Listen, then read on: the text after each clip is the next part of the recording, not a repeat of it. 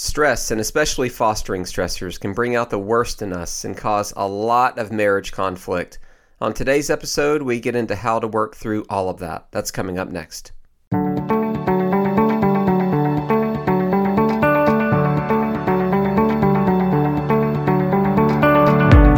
Welcome to the Fostering Marriage Podcast, a podcast devoted to helping you keep your marriage the priority and make fostering fit into it, not the other way around.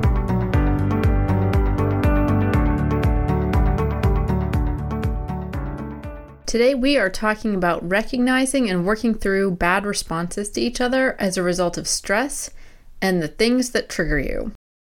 So, I say let's just get into it. When you're fostering, there's tons of stressors. The stressors that the main load bearer can have, and if you don't know what I'm talking about, in episode 13 we talked about splitting the load of fostering, particularly the mental load, but really splitting the load. But one person so often carries a lot of that, and that brings a lot of stressors, whether that's just chaotic schedules you're trying to, figure out, or paperwork that you now have to do, or conversations that you're having, and therapies that you're trying to make sure you're at and practicing throughout the week, whatever was learned, parenting a child with trauma. I mean, there's so much that goes into building up stress if you're the main load bearer. But even the spouse who is not the main load bearer, they still have stressors. They're still parenting these children as well. They could be carrying a load that's emotional, just all the emotions that come with that.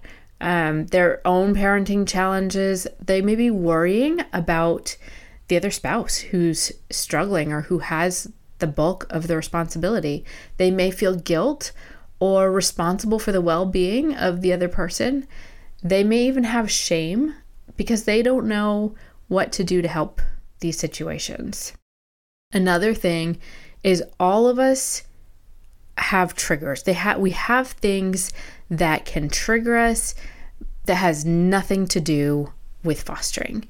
It's stuff from our root system. Yeah, so a lot of these triggers is that you don't even have to be married or be fostering to be triggered by stuff. And when we say triggers, if you're not familiar with that terminology, it's when something affects you. It's like you take in information, it's a conversation, someone says something to you, or you experience something in life, or you're in a car wreck, and like boom, it's like it triggers you into this place that you've never been before in terms of where your mind goes and where your emotions go. Is that there's a trigger that happens. And then after that trigger, there is some kind of a response. There can be an emotional response, there's a mental response, there can be things you say, how you feel, all these different responses that come from these triggers. Well, as you say, root system, that I've talked about this once or twice on the podcast before, but root system is this whole analogy that I teach in my professional job on Chris Licurdo's team, where I'm a leader and a facilitator of coaching programs and personal coaching programs and things like that. Well, root system is this whole framework and analogy of helping people understand why they think, react, respond, and make decisions the way that they do. And root system has everything to do with triggers and what triggers us. Because it's I'm experiencing X, therefore I get triggered and I respond in this way. And so this is where the root system is all about understanding the why behind the what. So root system is this whole wine growing and wine making analogy. So think of it this way, is that you have deposits in your life, and you have your childhood was the way that it was, your parents were the way that they were, your siblings were the way that they were, you went through different things in your life in terms of your life story, and all of this stuff shapes us. And it shapes the way that we think, it shapes the way that we protect ourselves, it shapes the way that we respond and react to different situations. So to understand why is so critical to moving past what we struggle with. Because we can understand some things at just the surface level, and that's good enough to move past it, or to get rid of it or practice a new habit. Other times we need to understand why we do what we do, and then the clarity on what we do plus why we do it, that's the thing that really is like, oh my gosh, okay, now that I know why, that becomes the piece of information that really then helps us change what we're doing or how we're thinking, or it helps us manage ourselves more effectively. So many of our triggers come from our past, is in summary, is we can put it that way. So this is where doing that kind of work, and we can't do that on a podcast episode, but you doing that work in your life is so worth it because it's so life-changing to understand that, wow, I'm a heavily trained person, or I've learned to protect myself and communicate and respond and react in these ways because I really come by it honestly. Yeah, it's so funny because I think about how many things after I'd gone through my next level life, just how many things I'm like, man, I didn't even see that this is why I did this or that, or why that particular thing over there just upset me for what would seem to somebody else for no reason at all. But there was a reason. It's just, it wasn't obvious. And so knowing that, and like you said, each person doing their work on figuring out all that is really important. But also personality styles come into play here. We had episodes 5 and 6 about that. I highly encourage you to go back and listen to those if you have not. And even if you have and you want a refresher, by all means, please do that. Because somebody who's an opposite personality or a different personality style than me may say something or do something, but in my personality style, I receive it differently than they meant it. Whether it's an S receiving a D as being so harsh, or a D receiving an S as this person can't just make a decision already. And there are these triggers that personalities can bring up. Yeah, so like for instance, my personality style is being what's a high influencing personality style, very relational, very people focused. Well, a downside to being a high I is that in my immaturity in my personality style is that I don't take criticism very well, or what feels like criticism. And then that can be a trigger, because it can be hey Joel, let me point this thing out to you that you're doing that's a wrong response, or it's contributing to conflict. And where my brain can go is straight to you're accusing, attacking, judging, or rejecting me. Because high I personality styles will do that. Well, then where can that lead a person? Defensiveness, anger, victim mentality, lashing back out at the person that's giving them feedback. And then all of a sudden we're off to the races. And now that person is like, oh my gosh, what is happening with Joel? He cannot handle that feedback at all. But really where a person's going to be is, now I'm being attacked and accused, and we're in this argument and this fight that's now awful. And because Joel, I thought that was going to be an easy thing for me just to tell him that. And then he flew off the handle and went crazy. And that is because it's personality style. Now, there's also a major root system thing involved there of certain deposits in my past and my life that would also further help explain why would I react so violently, if you will, or so viscerally to feedback that someone could be giving, because my personality style takes it as you hate me or you're rejecting me and you're attacking me. And in my mind, I can go to, that you think that I'm this terrible person and that isn't right and that isn't fair and all of this. And all I did was ask you to take the trash out. Yeah, all this illogical thinking. And then I go into major self-protection mode. Now, this is a very extreme example, but it's an example that showcases a trigger. Yeah. And then I was perfectly fine, which I usually term baseline. And then, boom, trigger happens. And then the stress response comes into my brain and my body. And then here comes all the stuff that I now communicate, because I'm responding and reacting according to the trigger and where my thinking and where my brain went, because of my personality style or because of my past life experiences all the way back to childhood. So let's get into just bad responses. And I think we all basically know, what we're meaning on that. But just for clarity, bad responses are things like when you go anger. Like most anger that a lot of people say is like, oh, that's perfectly fine. No, it's not. A lot of it's toxic and it's very unhealthy because it is an out of control response or it's a victim mentality response where you become angry with somebody.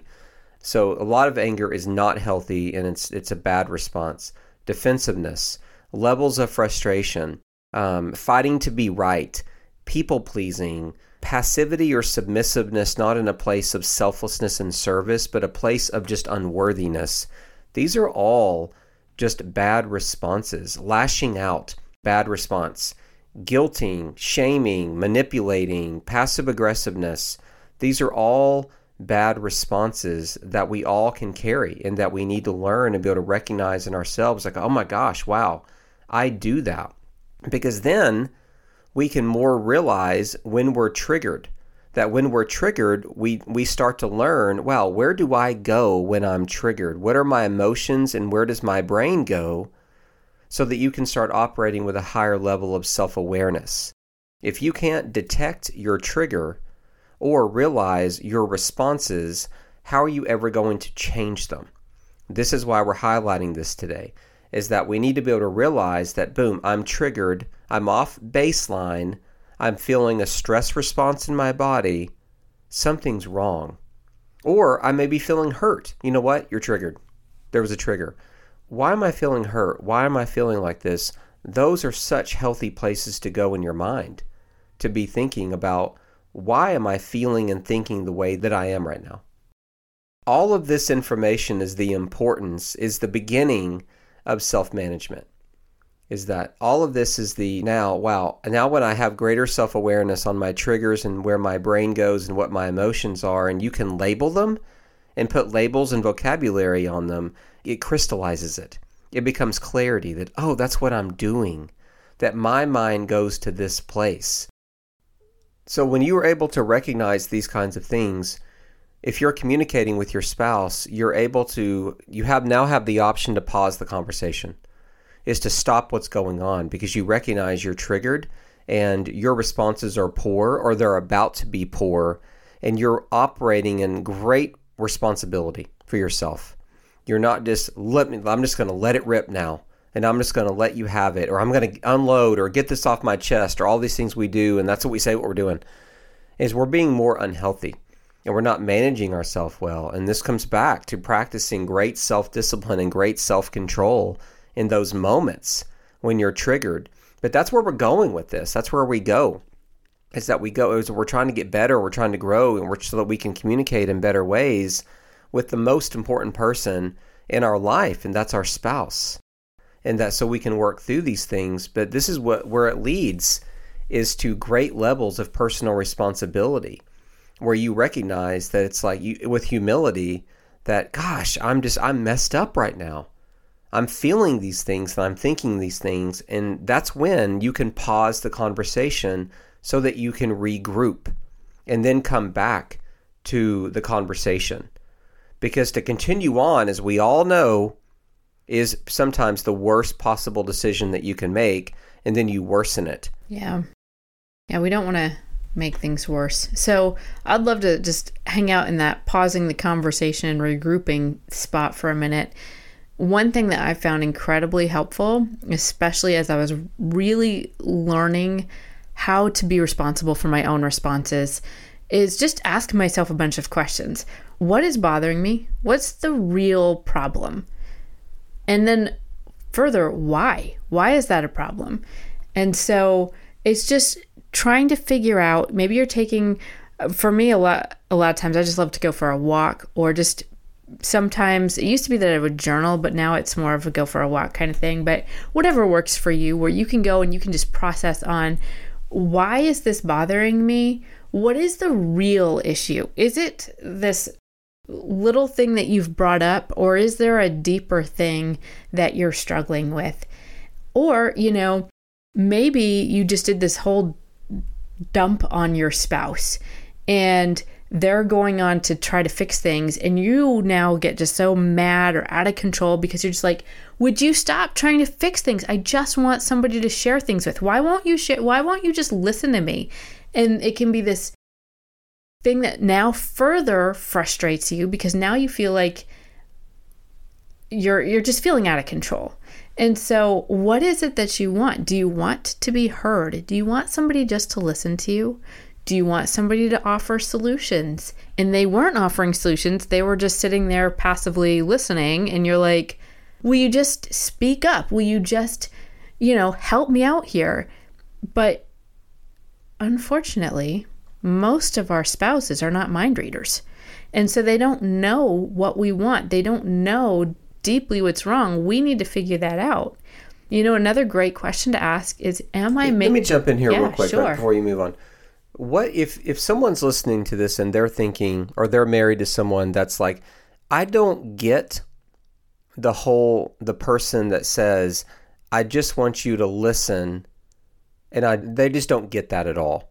What value does it bring to the person that just wants to communicate and share things that they're struggling through or whatever it may be, but without any solution, no fix, no reply? Because what value does that bring to the person who's sharing? Well, I'll tell you, there's this connected feeling. This, you hear me, you understand me, you know where I'm coming from, and therefore there's this unity.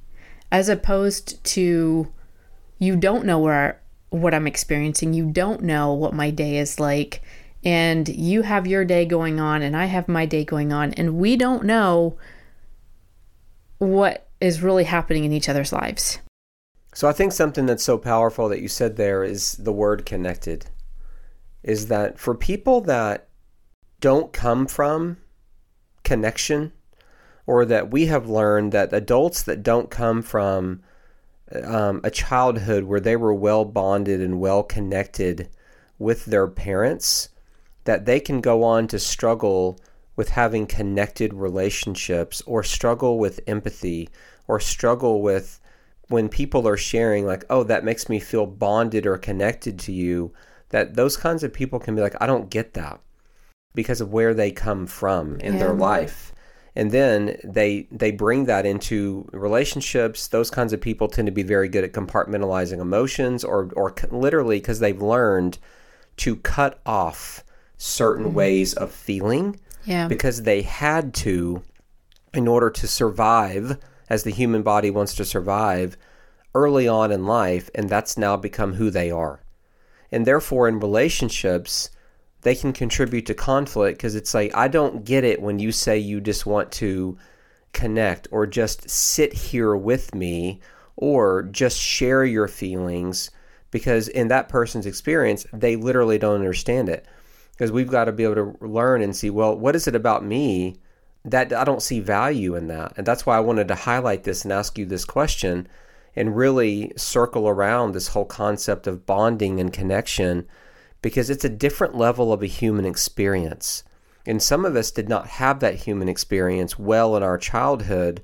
So it's a thing that we don't even focus on. We don't even notice it, because we don't even notice that it's missing in our life, because we've never known it. Yeah, I love that you paused here and brought this up, because it just made me think, okay, let's say you're the spouse that values that connectivity, and you're married to somebody who didn't experience that, and so you're not feeling that with your spouse. One great thing is even just to know that about them and to recognize that about them, to recognize this is going to be a difficult thing for them. And so that when you see them trying, you're not like, oh my gosh, you're not giving me the connection that I want. Are they trying? Are they growing in that area? Because that is something that, we want to give grace to our spouses, because nobody's perfect. And we're very different people. Yeah. And we're very complex, let alone its root systems and personality styles. And did you have a connected childhood or not? And we are so complex. And the more that I learn about science and neuroscience of the brain, it is like we don't know anything. And there's a lot of amazing information and discoveries of what we know about the human brain and the way that we function and operate. But new things are being learned all the time, that we are an incredibly complex person. And somebody right now is saying, heck yeah, we are, Joel. I'm married to one. I'm married to a complex person. I can't been trying to figure them out for years, man. It's like, I hear you, but in all seriousness, to get away from the joke about it, it's like we have, it's good to have this appreciation. Yeah. It's like there's all kinds of things that can be stirring and operating inside the thinking and the mind and the emotions of your spouse. And that's where the grace part, and then trying to learn and figure out who we are as people, is going to help us connect, and it's going to help us, have such a healthier marriage. Yeah. It's funny because I think there's a lot of times that you don't even recognize some of the things that are going on in your mind. I was going to go on to this next thing of, next question of, am I making assumptions? And I'm kind of like laughing because I think back to, several years ago. Again, I'd gone through my Next Level Life event, and I was learning about these assumptions that I was making that I didn't even know that I was making. And so one day, Joel comes home from work, and I'm just like, I'm exhausted. I have little kids, and this was before fostering, but I was like, I have little kids, and this house isn't clean, and we've been all over the place, and we've done all these things, and he's going to come home and be like, so what'd you do today? And I received that as, was I productive enough or whatever? And with my root system, I just had this assumption that he wanted the house clean, that he wanted that done when he came home. Well, I asked the question, I'm like, is it important to you that the house is clean when you come home? And his response was something along the lines of, well, it's nice when it's done, but I mean, I'd rather have you be happy than have a clean house. And I was like, wait a minute, back the train up.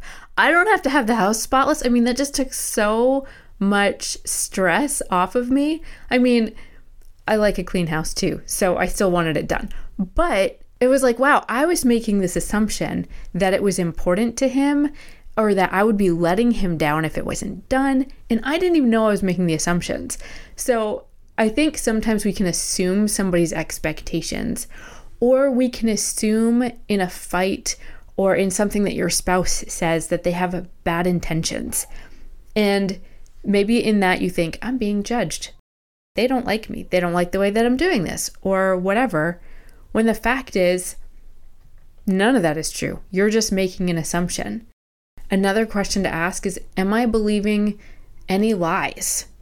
Joel has a great story about this. You want to take this? Yeah. So years ago, I was working late, and we have this thing where I always text. By the way, guys, if you all can hear kids in the background, it's because we're recording this we're able to get away for the weekend, and their kids are outside playing, and so that's just part of life. So they're in the background. You get to listen to their joy and cheer as they run around with Thatcher the dog. What I was just thinking though? I'm totally is we talk about how we're getting away for the weekend all the time.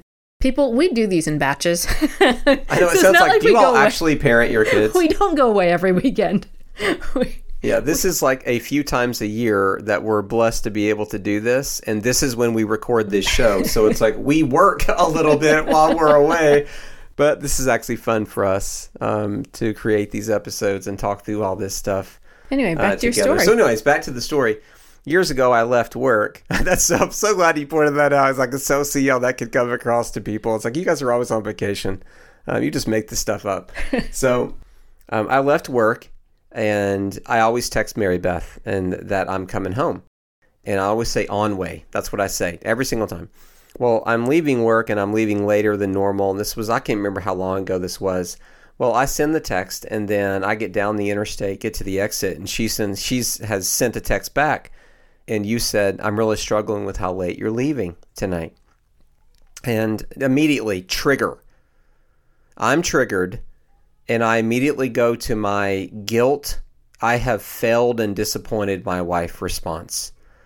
Well, we've had work and help and healing and growth up to this point. So in the past, I would have also gone to a place of anger and how can I get out of this and just pin it on her, that somehow she's the problem in this situation because of how she's feeling, and that's not my fault. And that's where I would have gone. And that's a very immature, high I with my root system kind of response that I would have done. And it totally disregards her emotions and leaves her feeling unloved and like crap. And I was very good at doing stuff like that for a long time. So I get this response in me. I'm triggered, and now I'm emotionally responding. A few minutes later, I'm home. By that point, she's texted sent another text and said, "I'm also not going to go for a run." And I'm like, well, that's great. Now I've ruined that now too. That she wanted to do that, and now I've taken that away from her. Well, I get home, park, walk up to the door, and she meets me at the door. And you said, "You know what?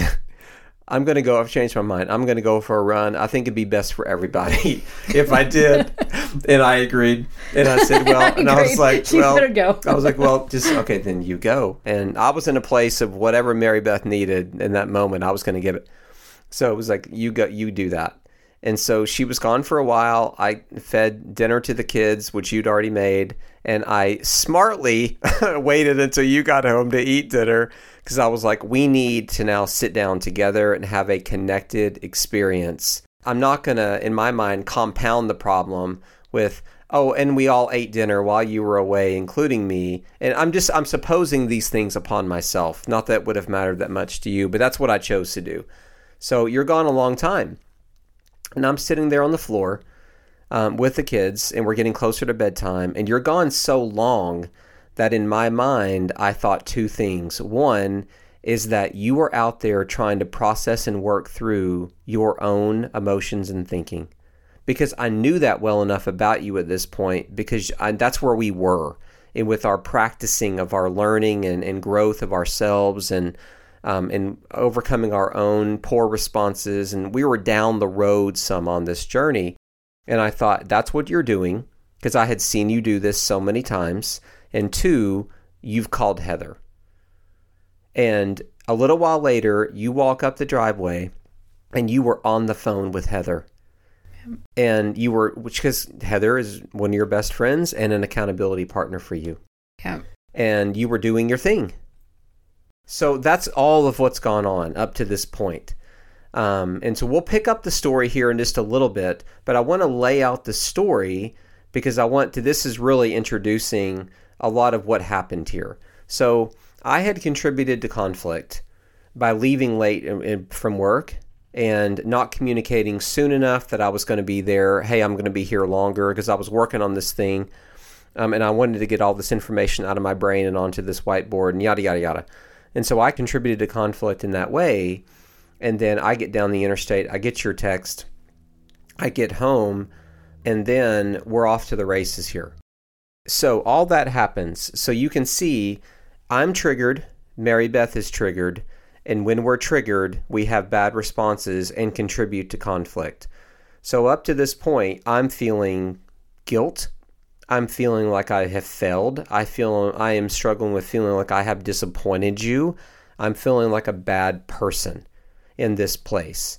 This is where a lot of people can swing to defensiveness, anger, lash out, like I described how the old Joel would respond to situations like this. But also, you're triggered as well. Well, and I'm also triggered. And so I send the text, and, I'm like, in the old me would have been like either one, sweep it all under the rug and just ignore it and let it build up until I completely lash out. Or two, maybe I've built, maybe that has happened and now I'm lashing out and I'm just like, you're always doing this and, just going at you. And so like, that's the old versions of ourselves and how we handled that. Yeah. And we look and see how fast we get to those emotions. Oh yeah. So fast. Because I went without even thinking, you should feel like you've disappointed your wife. It just happens. It's just boom. That's exactly where I went. So for you, like I get to the door and you're clearly angry. Like that was clear. Like you were upset and you were angry and probably feeling hurt all at the same time. Yeah. But your face was one of anger because the trigger happened and boom, there came the emotion and here came all the thinking. And I like to describe emotions and thinking as more like a quilt.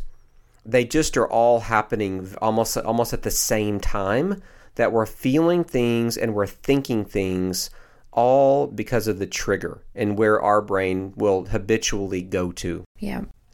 So now let's talk about restarting communication.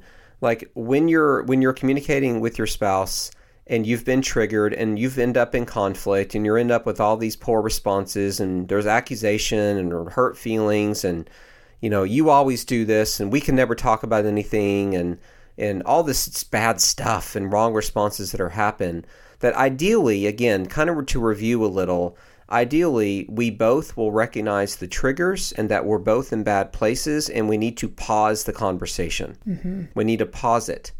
That's the best thing that you can do at times is somebody be like, okay, we need to come back to this later because we're no longer communicating probably about the topic that we were talking about before. We're now talking about each other. Yeah. And it's in bad ways. Yeah. We're mudslinging, we're being unhealthy, and we're being toxic in ways. We've got to stop. To continue that on is a total waste of time, and it's only going to hurt your relationship and hurt each other. And we've got to stop. So then, unless you have the ability to manage through it in the moment, which some people do, a lot of people, in my experience, most people do not know how to do that well. So we've got to throw a flag, to use a sports analogy. We've got to pause, and then we're going to come back and regroup. Now, what happens when we restart communication? So when communication goes bad, we need to communicate about communication. That's what we need to do. Talking about the topic anymore is a waste of time. Yeah, I feel like if you do that, you're just going to end up back where you were. Exactly right, because you've got to regroup. So now you're coming back and you need to communicate about communication. If you can do this without regrouping, wonderful. Get the concept of what we're saying here. But we need to now communicate about the communication, which can actually be the hardest thing because it requires you to be vulnerable. It requires you to be willing to admit mistakes. So a lot of people don't communicate about the communication. They try to come back in a very guarded way and let's just do that again and let's talk about the trip or that we were talking about, or let's talk about how your day at work was, or whatever it may be, or tell me again about how it was with the kids today. And we just get back into the topic and we don't learn anything from how we actually communicated. And we need to do this. This is so healthy to do this. So communicate about communication, not about the topic. So this is where, starting with tone matters immensely. Some people more than others. Tone can be, you want to go ideally to a kind, gentle, normal, calm, conversational tone of voice now, where prior to this you were probably yelling, screaming, insulting, or whatever it may be, and every because all the emotion was heightened. Either that or even just like snarky, just those snippy comments. Yeah. That all that stuff that's just so now all that has got to go.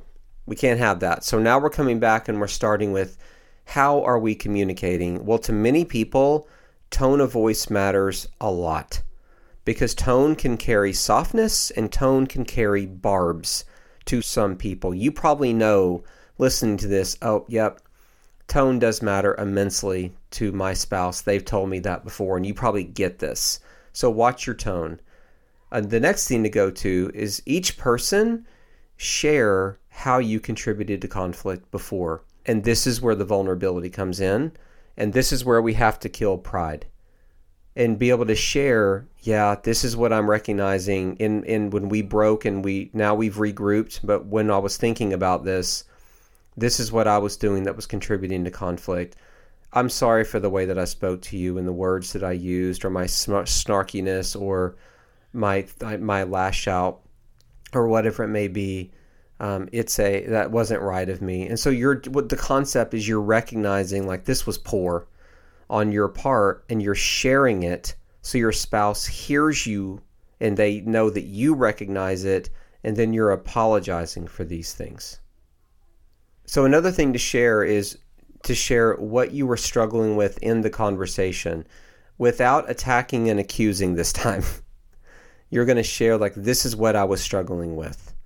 This is how I ramped up. And because sometimes it's a slow cooker and you start to feel the anger or you start to feel the stress building in the conversation, and then you keep going and you keep going with it and you keep going with it and you keep going with it, and eventually it's like, boom, now it's becoming accusational and attacking.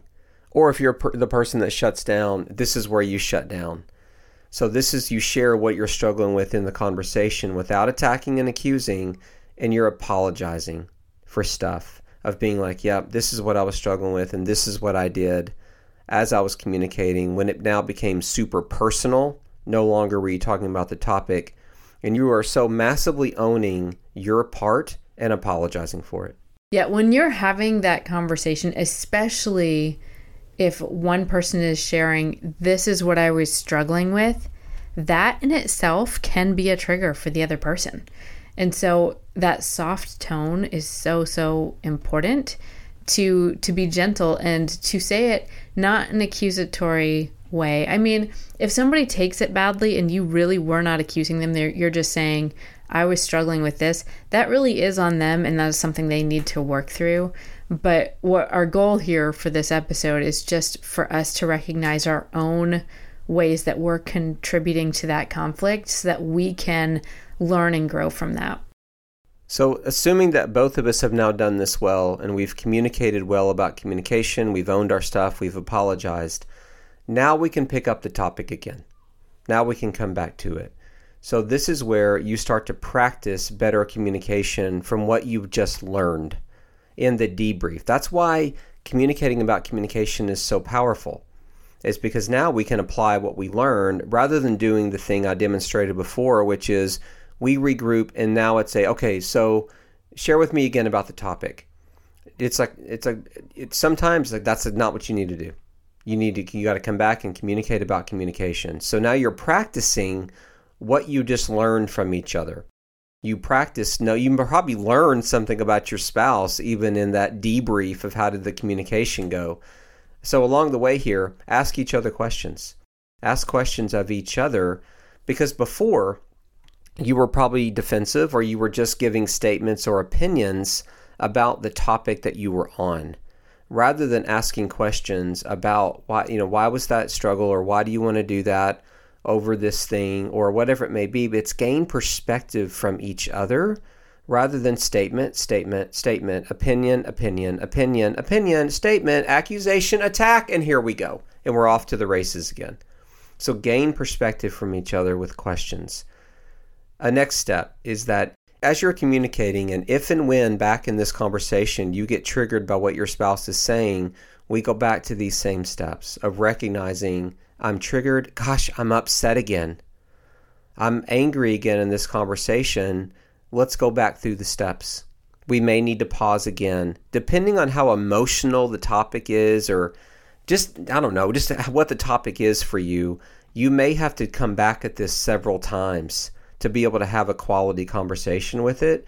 But don't try to power through while being unhealthy and toxic, because what goal are you going to get to? You're not going to get to the goal you want. Yeah. You're not going to take a toxic highway and get to the beautiful destination of, we finally reached this is just what we need to go do. And then what happened along the way? I'm mad and now I feel hurt, or now we've created a gap. Yeah, you've in created a level of division in the marriage. Yeah, exactly. So now let me finish telling you guys the rest of the story that Mary Beth and I were telling you earlier about the whole conflict that we were having over me leaving late. Now the situation is that Mary Beth is back in the house. After talking with Heather, she comes back in the house. We get the kids down to bed. And then, because we haven't had dinner yet, she's in the kitchen. I walked up behind you and I put my arms around your waist and I said, I'm sorry for how late I left. And the reason I remember this story so well is because I've told it so many times in coaching couples and coaching people that I remember the details so well. It's funny. It's so funny. I'm looking you don't even remember this. I don't remember these details. I know you don't even remember it. No. But I've used this as an example for so many couples because it demonstrates these points we're making pretty well and how they've played out in our relationship. So I tell you I apologize, for leaving so late, and then you flipped around and you looked at me and you asked, what kept you so late? And I explained what the project was that I was working on. And I said, but still, I shouldn't have done that. I should have ended it and then came home earlier and told you I was coming home and all these things that I was like, I shouldn't have done that. I should have done these things, and I apologize for not doing that. And so you're hearing me also take responsibility for me. What am I not doing that old Joel will have done? Oh, you weren't like dismissing my feelings or accusing me or blaming me, or you're just being emotional. I have to work, like there was none of that. Yeah, exactly. But that was my go-to playbook. Right. Because that was all self-protection and immaturity in my personality style. But it was all self-protection. Now, here's the thing. All those same feelings and triggered response were the same. I still felt guilt, like a failure, and like I disappointed you. All that used to be there in the past as well, but now my path is totally different of now how I communicate now with the trigger and with those same emotions, because now I've learned stuff. And now I make different decisions as a result of that, of what's healthy and what's unhealthy. So then I share all that, and then you shared what? Well, I shared that. It's so funny because I'm like, you had to remind me of this story because I didn't remember it.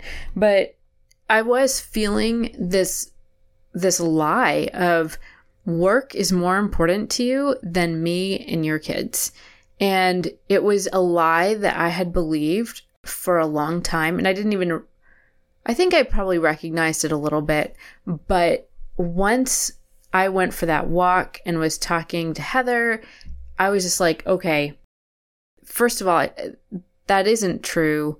But these actions that had happened over time, it wasn't the first time, it built up this thing in my mind of, you're going to put work in front of your family forever.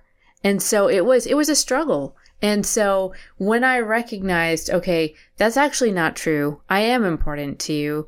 I am more important to you than your job. But I had to work through all of that. And so I was able to come back and be like, this is what I was struggling with. Yeah, and you shared that. We talked a little bit more about it. And then the conversation ended in... Well, it ended with you saying, okay, I'm going to aim to leave work at this time each day. And I was like, okay. And I said, okay. Yeah. And that's how we ended it. Rather than in the past, the triggers and then our collective wrong responses would have led to even more wrong responses, more self-protection, more accusation, more attack, and more division in our relationship. And all of it left unresolved. Guys, Mary Beth and I get it, that's where some of you all may be. Yeah. Is Joel and Mary Beth, we don't resolve anything. One of us has to suck it up and live in the feeling defeated, feeling unheard, misunderstood, that help is available, guys. Help is available. At some point, it's like we would love to be able to provide more help like that. But help is available for things like this. That we all come from backgrounds, we all have root systems, we all have immaturity and personality styles, and we all probably lack a lot of self-awareness in certain areas of who we are as people. So we slam each other together in a marriage, and we expect that this thing's supposed to work. And it's supposed to work well. What we don't plan for are these kinds of things, and we don't plan for the stressors and the triggers, and then we don't expect this is going to happen and this is how I'm going to respond and it's going to be really poor. We don't even think about that stuff until it happens. And now we're trying to do this hard thing, which is get two people together in a context of fostering that's full of difficulty and stressors and say that's supposed to work well. This is hard. We're hard. People are difficult. Relationships are difficult. That's why it is imperative that we continue to pursue help. I'm so glad that you all listen to this show, and Mary Beth and I are honored that you even say no to other things to say yes to 30 to 50 minutes or so to listen to one of these episodes or a bunch of them, that you're doing the right things. And this has nothing to do with us. This has you're pursuing education and growth, and you're rejecting the status quo, which is do nothing. and stay in the same situation. So for that, it's like we're very proud of you, and we're doing that too. And we never proclaim to have everything mastered or have everything figured out, but we have found a lot of success utilizing the tools that we've learned, especially when it comes to understanding our root systems and our personality styles and the triggers that we have as individuals, and then the wrong responses that can come after those triggers. And then now we're able to practice this stuff. And it's why that we don't struggle with a massive amount of conflict in our marriage. Or I don't think we would never be able to do projects like the Fostering Marriage podcast, because we'd never be able to build a script together. Yeah. Well, the thing that, I was thinking about is that was how many years ago? I don't even know. And that is a lie it hasn't even crossed my mind in years at this point, because we continue to practice these things and we continue to work on them and we continue to improve. So do we have conflict? Sure, from time to time, but it's fewer and it's handled better the longer we go and the more that we practice this stuff. So we hope that is an encouragement for you. By no means is it meant to be a boast. No. Or a look how great we are. If it comes across that way, I apologize if it comes across that way. It is meant to be a demonstration of practicing the kinds of things that we teach on this show. It's not to be a point to ourselves. It's meant to be to show these things can actually be done. Yeah, it can improve and communication can get better. We don't come from the perfect families no. with the perfect upbringings and we come from plenty of stuff. Because our parents weren't perfect and our lives haven't been perfect, and we've both gone through hard things and hurtful things, but we've pursued healing and growth and intervention, and then now we are determined to practice the things that we know work. And so that's all we're doing, is we're practicing. It's not about perfection, it's about practice, and that's what we encourage you guys to do as well. Yeah, personal growth and self-awareness, it takes time, it takes practice, but it's essential to your marriage and parenting. So guys, if you enjoy this podcast, rate and review it where you listen. It helps other fostering families find it. And follow us on Facebook at Fostering Marriage. As always, we hope this has been helpful for you. Join us on the next episode of the Fostering Marriage podcast.